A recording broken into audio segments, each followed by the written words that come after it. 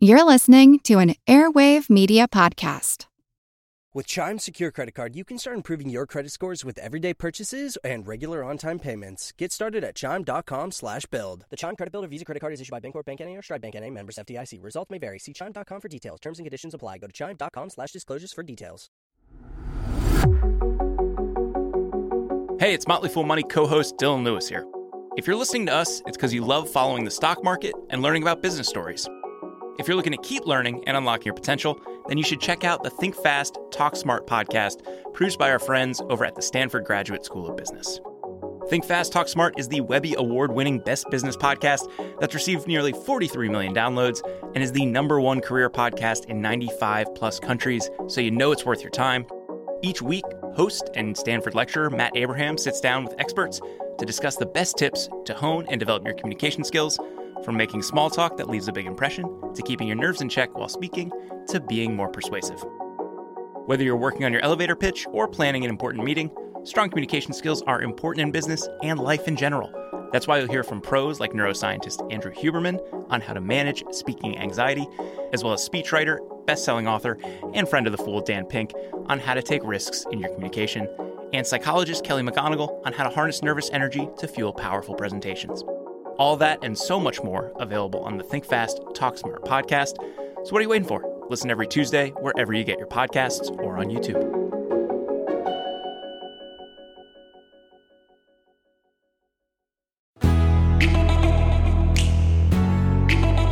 Hey everybody, I'm Jean Chatzky. Thank you so much for joining us today on Her Money. Over the last few months, if you've been paying attention, maybe you've noticed a common refrain in our shows, because I've felt that it just can't be said enough. It has been a rough year and a half. We lived through months during which things could change overnight or not change at all for an excruciatingly long time. We lost jobs, we lost people. The world not only got turned upside down, it got shaken around a few times, and now that it's being put back together again, many of us are reevaluating not only our places in the world, but the place that our careers, relationship, and our pastimes hold in our lives. A survey from Monster that just came out yesterday showed that 95% of workers are currently looking for a new job. 95%. It is clear we are looking critically at where we're headed, what brings us joy, what we really want to get out of our lives. And so today, we are going to talk about something that we've never really discussed on this show before, at least in more than an aside. We're going to talk about alcohol.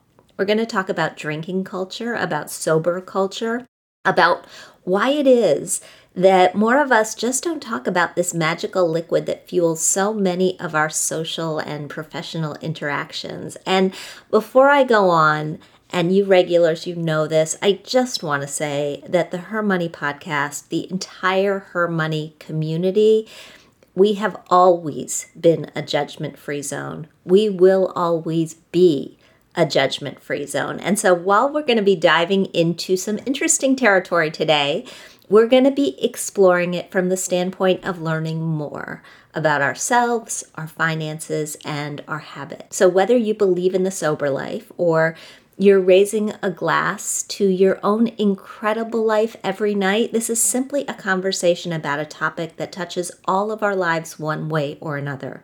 We're not making any judgments. We're not encouraging anyone to change their lives. We're learning and exploring, and that's what we always do here on this show. And today we're going to do it with Laura McKowen. She is author of the best-selling memoir, We Are the Luckiest: The Surprising Magic of a Sober Life. She's founder of The Luckiest Club, a global sobriety support community. It was born during the pandemic, and today it's over 4,000 members strong. And although that's incredible, it is not surprising. Americans began drinking more, a lot more, during the pandemic. Data from Nielsen showed a 54% increase in national alcohol sales last year, and a study from the RAND Corporation showed that women's heavy drinking days increased by 41% in 2020. The National Institutes of Health found that 75% of Americans increased their alcohol intake during the pandemic to include at least one more day per month, and women were found to have a greater increase in excessive drinking than men. Again, tough year, and we all did what we needed to do to make it through in one piece. But setting aside 2020 and other reasons we might need the stress relief of a stiff drink, I gotta say, and you all have heard me say it before, I love my nightly glass of wine. I love the taste of it. I love that it helps me mark the end of my day. I love the relaxation. And I also love all the fun that I've had in my life when alcohol was involved. It helps lubricate social situations. It's always nice to have something to toast, and want to grab a drink is just part of our vernacular now. But why is drinking culture so inescapable these days, particularly for women? There are boozy brunches and shop and sip events and all you can drink 5K races. I have not tried those, by the way. Not to mention restaurants where the wine list is often longer than the menu. And after work happy hours that often must be attended in order to advance our careers. We are surrounded by alcohol, and so today we're going to talk about it. Laura, welcome.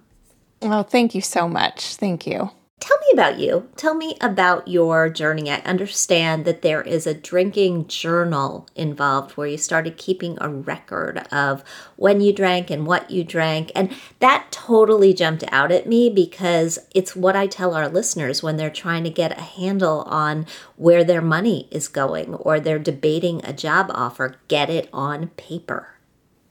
Yeah, things become different when we record them. What is unconscious becomes suddenly conscious, and that can be a good or a bad thing, or a good or a bad feeling. I think it's always a good thing. So about me, I had a long career in marketing, actually, in advertising for 15 years, and I live just north of Boston. I'm from Colorado. I'm a mother, and I surrounded myself with in this career, I don't think it's any accident that I chose advertising. It's a very booze-filled culture. And I surrounded myself, whether it's work, socially, my family, with people who drank like I did. And I didn't really stand out in that regard. I think, as you noted in your intro, it's far more common to drink than not to drink. It's estimated that about 80% of Americans drink. And that was before even the mom wine culture started, before big alcohol started really targeting women as a market. I started drinking when I was 17, but in earnest, really dug in college and through my early professional life. And although I did run into problems with drinking, it wasn't always problematic for me. I looked and performed well. I was what they would classically call a high-functioning person who happened to also drink a lot. And I was really successful in my career. Like I said, I'm a mom. I was married. I had lots of people that wanted me around, both my friends, family, my colleagues.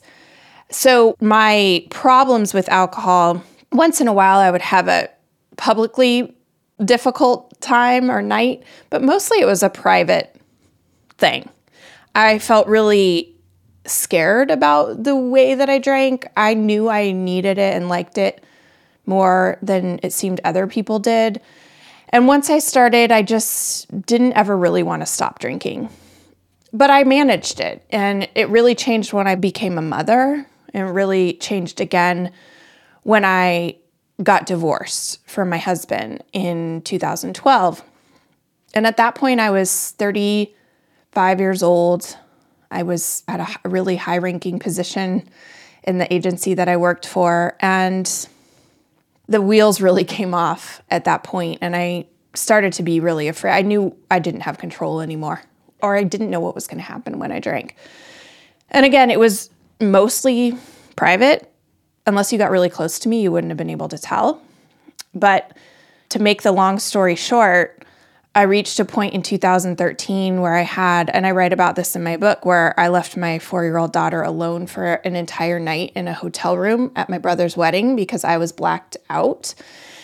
And that was a horrific incident. It wasn't by any stretch the first horrific thing, but it was a public thing. My family was there for it. And so that started me on the trajectory of exploring sobriety. And I didn't want to get sober. I thought that was the worst thing that could ever happen. When you said you loved your wine, I loved my wine a lot. And I needed it at that point. I was physically addicted. So I tried at sobriety for a year and a half. I finally did get sober in 2014. Since then, I have switched careers. I started writing about sobriety and podcasting about it. And really, it became something I was really interested in talking about. And I switched careers in 2016 to do what I do now. I'm an author. I teach several courses about personal development and sobriety.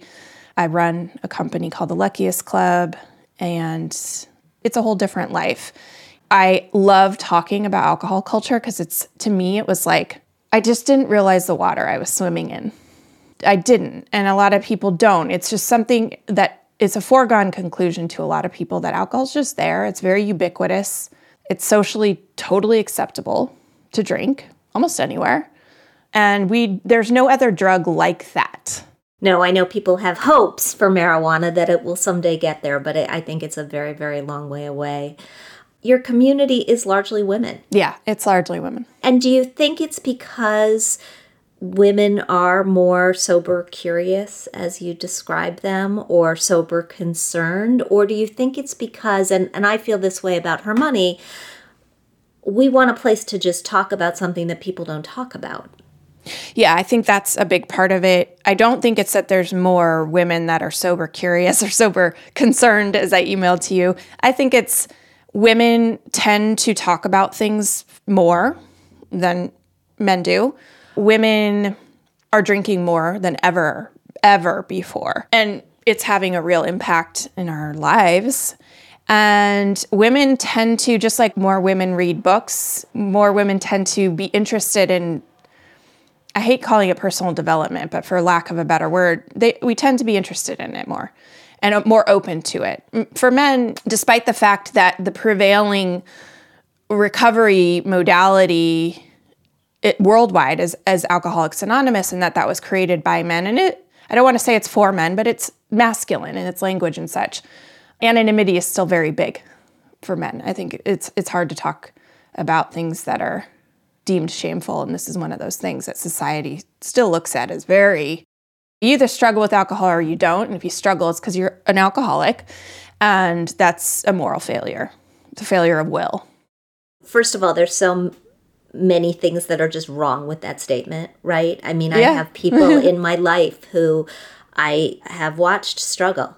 And I think just like we have learned that depression is not an issue, it's a disease. We should not be pointing fingers at all.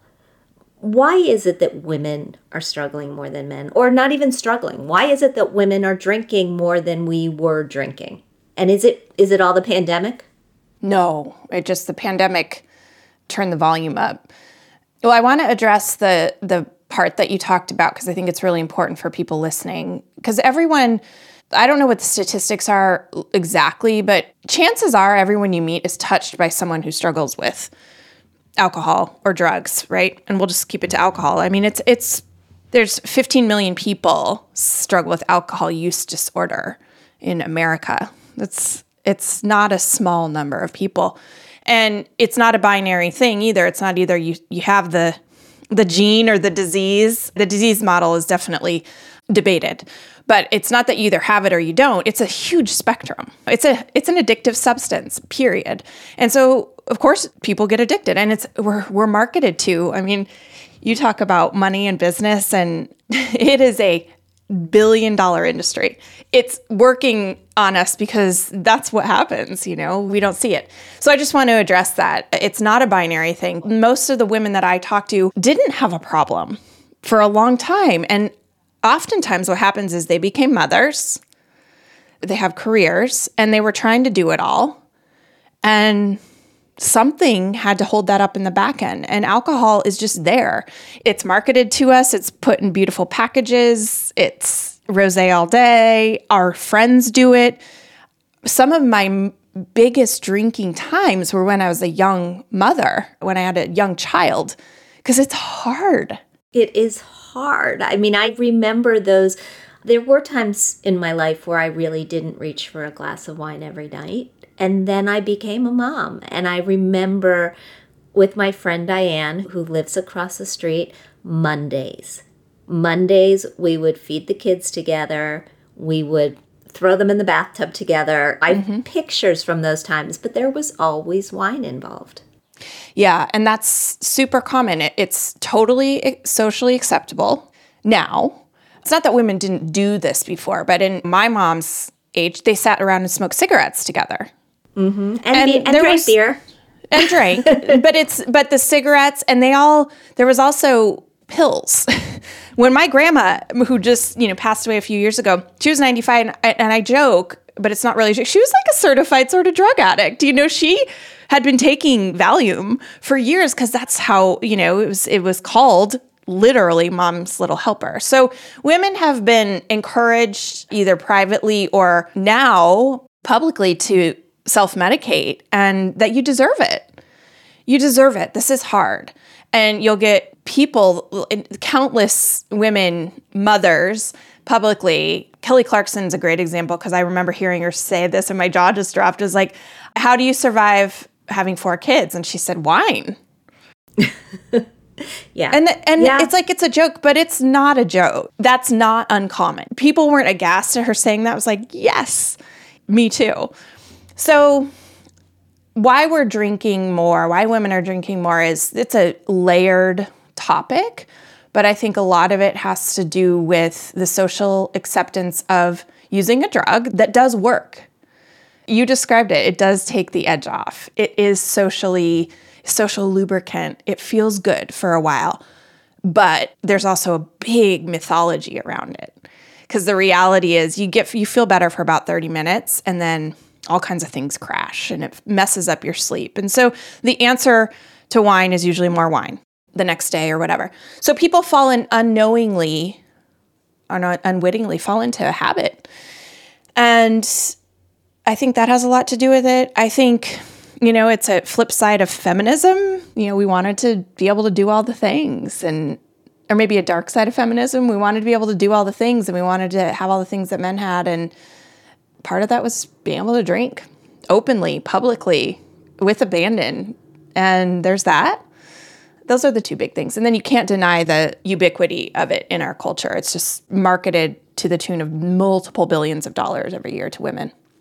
So let's talk about the dollars, because this is a personal finance podcast, and you wrote extensively in your memoir about how your financial situation changed as your relationship to alcohol evolved. Can you talk about that? Yeah. And this is something I don't get to talk about much, so I love talking about it. I was a financial mess.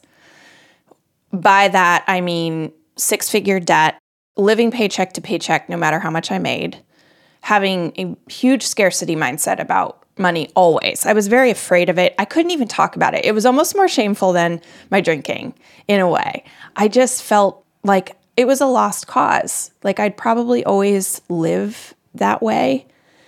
And I just ignored it. I didn't know how to look at it. And some of that is a product of the cycle of drinking and the chaos that it creates in your life, just from a practical standpoint. I wouldn't pay bills. I didn't have my head wrapped around it. We talked about writing things down. It was a big, big day when I think it took me 2 years into sobriety to write down how much debt I actually had. I couldn't even write it down. I didn't know the number. I just knew it was big, right? So I got sober in 2014 and started to slowly piece together the practical things. I would pay my bills on time.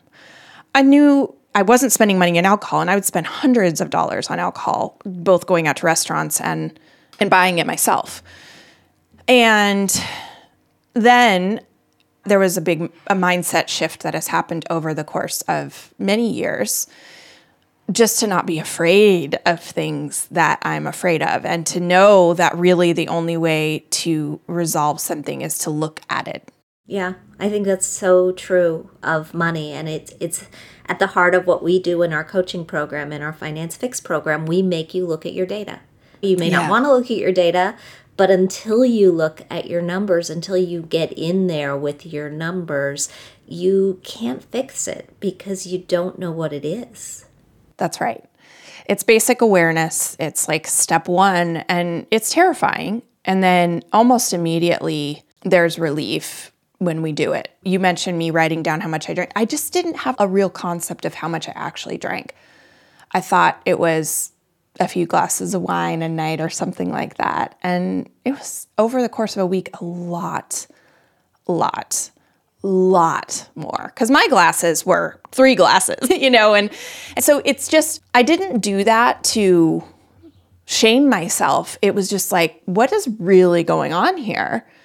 It was just like with money. It took me 2 years of sobriety to be desperate enough to want to change it. I just didn't want to live like that anymore. And I didn't think it was possible for me to not fear money and have shame around it. And I don't today. I really don't. I invested in coaching. A lot of it is just practical building blocks. But I look at my money every day. I know what comes in. I know what comes out. And that's a miracle to me. But that's what it takes. I mean, I look at my money every day too. Coming out of my divorce really got a stronger handle on it. And I had a handle on it before, but I knew at that point of transition in my life, I needed to be more aware. And I like looking every day. Looking every day makes me feel comforted and in control. Yeah, I feel empowered about money, and I never thought I would say that. Never. I'm wondering if the other women who are members of the Luckiest Club have experienced a similar financial metamorphosis. Oh my gosh. Years and years ago, I did a program called The Debt Diet with Oprah. And we found, interestingly, that people who went on the debt diet, and there were so many, actually lost weight. Because once they got control in one area of their life, it was a lot easier to get control in another. And I'm wondering if this is similar. Oh, it's all connected. I don't see it as very different. A lot of the work that I have done a lot of people think they have money problems, but they don't. They have worthiness problems. They have mindset problems. They have scarcity problems. They have trauma that they haven't processed. They need to go to therapy and learn some emotional sobriety. And when those things happen, suddenly a lot of external circumstances improve because it all comes from the same place. I think there is merit to working on your money skills and your know-how, and you're learning the tactics of how money works and looking at it every day and things like that. So much of it is emotional. And when we're operating in a state of fear, what we know from evolutionary psychology and other things is when we're operating from a state of fear, we can't thrive. We're just trying to survive all the time. There are many reasons people get in debt, but a lot of it is just being in survival mode for way too long, right? And I don't mean to minimize the very real reasons why people have financial problems. A lot of times there's extraordinary circumstances, right? And there's a lot we can do at the individual level. You asked about, do other people go through similar metamorphoses? I mean, money is one, I would say, of the top 3 things that people struggle with when they get sober. It's their relationships, money, and I don't even know what the third would be, how we'd classify it. Spring is in full bloom. Are your finances? With the Chime Secured Credit Builder Visa Credit Card, you can build credit with everyday purchases and regular on-time payments, all with no annual fees or interest. With Chime's Secure Credit Card, you can start improving your credit scores right away. Get started today at Chime.com/build. That's Chime.com/build. Chime feels like progress. The Chime Credit Builder Visa Credit Card is issued by the Bancorp Bank N.A. or Stride Bank N.A. members FDIC. Out-of-network ATM withdrawal and OTC advance fees may apply. Terms and conditions apply. Go to chime.com/disclosures for details. Hey everybody, it's Jean. If you want to continue unlocking your potential, then you should also check out Think Fast, Talk Smart, produced by our friends at Stanford Graduate School of Business.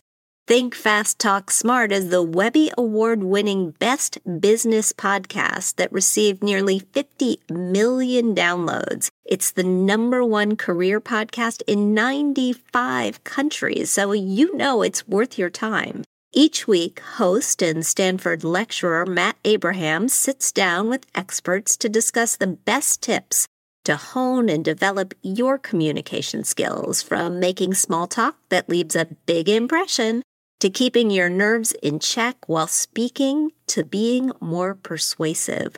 Whether you're working on your elevator pitch or planning an important meeting, strong communication skills are critical to business. All that and so much more is available on Think Fast, Talk Smart. Listen every Tuesday wherever you get your podcasts or on YouTube. Of emotional sobriety. I'm talking with Laura McCowan, founder and CEO of The Luckiest Club, a sobriety support community, and author of the best-selling memoir, We Are the Luckiest, The Surprising Magic of a Sober Life.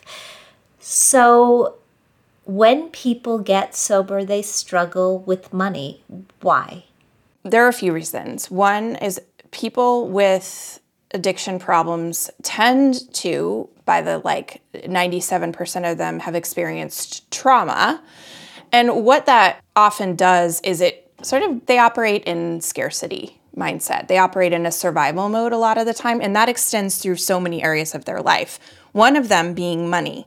So this isn't true for everybody, but it's true a lot of the time, especially for women. They've given up their power, and sometimes that power means financial power and financial autonomy, where they have outsourced that to other people in their lives, whether it's a partner or they've just given up and thought, I can't do anything about my money situation. There's also poor boundaries. People who struggle with addiction struggle with boundaries. We don't have a strong sense of ourselves and where I begin and you end. And so what that means is there's a lot of giving away our power, giving away, yes, our money, giving away the ways that we can live our lives with a lot of sovereignty. And that's what I see a lot of times as the money issue, is this lack of sovereignty or autonomy. I don't believe I can be good at this, so I'm just not going to try. I have a lot of shame around how I spend, and it's very secret. And that's the thing that we see with people who struggle with alcohol. Lots and lots of secrets, lots and lots of behaviors they don't talk about. And that's always about shame. And until we talk about it, it stays shameful. It increases the shame. Secrecy increases it. So I'm sure you have a lot more insight as to why money is a secretive, shameful thing in society, especially for women. But that's just what I see. And then there's the fact that if you have a substance abuse problem, or even if you drink a little more than you want to, you're unconscious more. You're making unconscious decisions. There's a lot of links to purchasing things when you're not quite with it, signing up for things when you're not quite with it, just not being able to stay on top of your finances because you're not there. You're not able to have the presence of mind to do that. Yeah, no, I think that's absolutely true. And we've talked about that if you're going to have a glass of wine, then your defenses are down and you should just stay away from the computer. You should stay away from Instagram. You shouldn't be anywhere where you are going to make purchases, because believe me, most of them are going back. Let's wrap this with 2 pieces of tactical information. I'd love to get your thoughts on, if you are a woman who drinks and you think you should be drinking less, maybe you are sober curious, what do you do? What are the steps? And by the same token, if you are a woman who drinks and it occupies a nice place in your life, at this point. How do you keep it in that lane?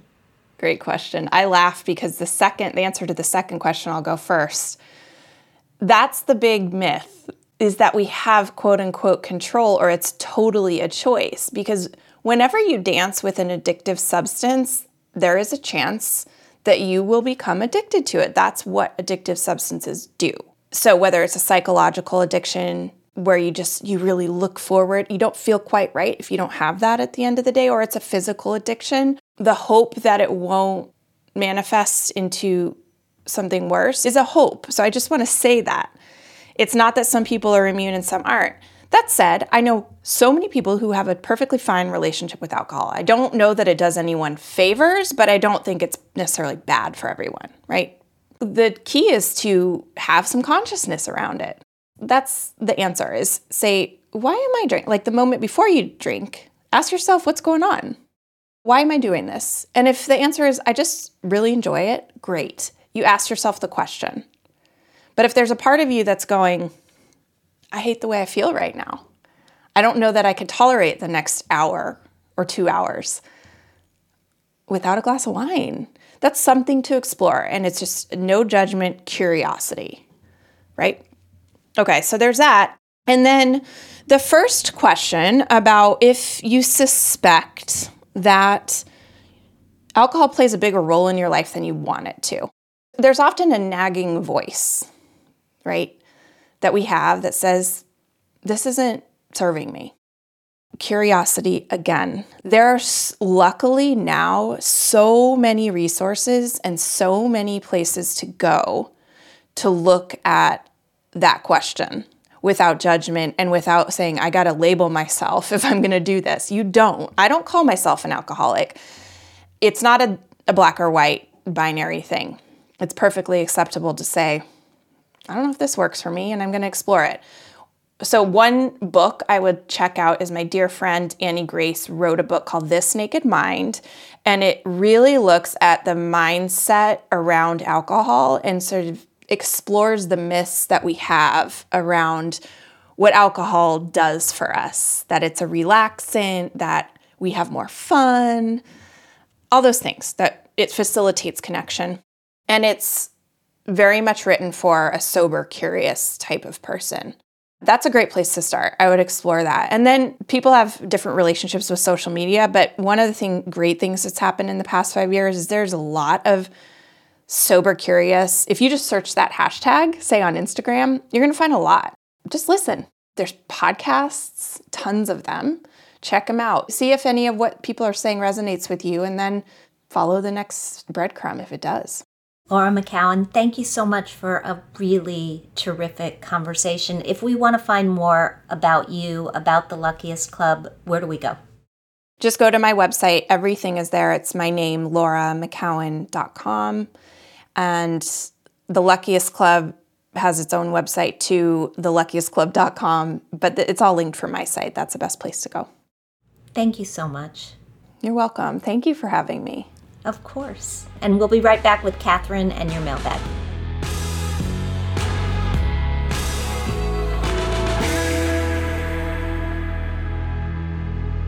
And we are back with Catherine Tuggle and your mailbag. So, Catherine, thank you for teeing that up. I got to say, that was a conversation I was a little nervous to have, as I think you know, because I like my wine. Yeah, I also know that our whole team strives every day to keep the judgment-free zone extending in all directions. And I think when we're talking about something that can have negative impacts on our lives, it's hard. It's how do you talk about it in a way that is judgment-free, but that can help someone get to a better place if they are not happy with the role that alcohol plays in their lives. And I was really fascinated with all the connections between alcohol and money. I knew that that was part of Laura's story, but I didn't really expect that she would see such a linkage in her community, and I think that was really interesting. Absolutely. And also just to think how her community went from nothing to 4,000 women during the pandemic. I think that speaks to more women just taking control and saying, this is the path that I want to walk, and this is what healthy looks like to me, which is such an amazing thing, whether that's about your money or your alcohol intake or your relationships. I think we're seeing more people just being more intentional. Yeah, which I think is great. It's great. I know we have a ton of questions, so let's get to them. We do. Our first question comes to us from an anonymous listener. She writes, Jean and Catherine, thank you for the great podcast. I'm a longtime listener.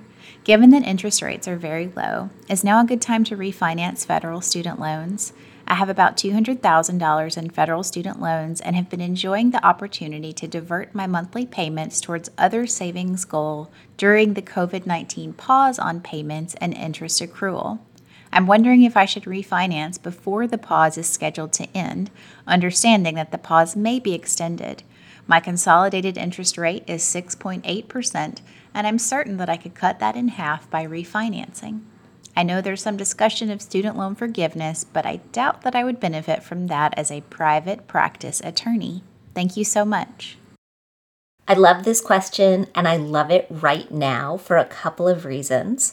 The first is that your timing is excellent. Yes, it's absolutely worth running the numbers on a refi. If your credit is great, there is no reason why you could not cut that interest rate in half. You probably already know this, but student loan refis come in two flavors. They come in fixed rate loans and variable rate loans. If you're going to do this right now, I would absolutely lock into a fixed rate unless you think you're going to be able to pay off all the debt in a couple of years. And with this amount of debt, that doesn't sound likely. Also, it's important to run the numbers because while the interest rates on those fixed rate loans can be significantly lower, the loans that have the shortest terms have the lowest interest rates. And that's because when you have a short term, the bank is taking less of a risk. They are believing they will get their money faster, and so they can afford to give you that low interest rate. So look at a payment schedule. Decide, will you be able to pay this off in 5 years? Will you be able to pay it off in 10 years? And compare the rates on those precise loans with the rate that you have right now. It doesn't sound like you're going to be using income-based repayment at any time soon, so I think this is a very safe way for you to go. And the other reason that I am really glad that we are handling your question right now is that we are about to tee up a special content series called How to Pay for College. And it includes a lot of information on smart borrowing, on filling out the FAFSA, on how you should use the money in your 529 plan and when you should use the money in your 529 plan, and how to look at loan repayment. So go to our website, hermoney.com. This is one of those series that we've done like Motherhood and Money, where we will drop you an email with the story every single day, but you have to sign up for the series in order to get it. It's free, of course, and thanks. Thank you so much, Jean. Sure. Our next question comes to us from Meg. She writes, Hi, Jean. Let me start with a heartfelt thanks to you and the team for all that you do to empower women. I love the podcast and look forward to it every week. I'm 36 and recently got divorced, which was also the first time I paid attention to my finances. As of last year, I started contributing 15% to my 401k. It currently has a $25,000 balance and it is invested in a target date fund. I don't have any debt at the moment, no dependents, and no big purchases in the near future. I now have my 3-month emergency fund saved, and I want to start focusing on investing. Here's my question. I currently work with a tech giant, which gives stocks as part of comp to the employees. I opened a Fidelity brokerage account that has $15,000 cash available to invest and $150,000 in company stock, learning from the podcast. I know this is not an ideal portfolio as it's highly concentrated. I'm looking into diversifying, but I'm nervous about selling and reinvesting in the company stock, knowing their value and growth trend. I'm struggling to decide what portion of company stock to keep and how much I should sell. How can I rebalance my portfolio while minimizing my risk and tax impact? Thank you so much.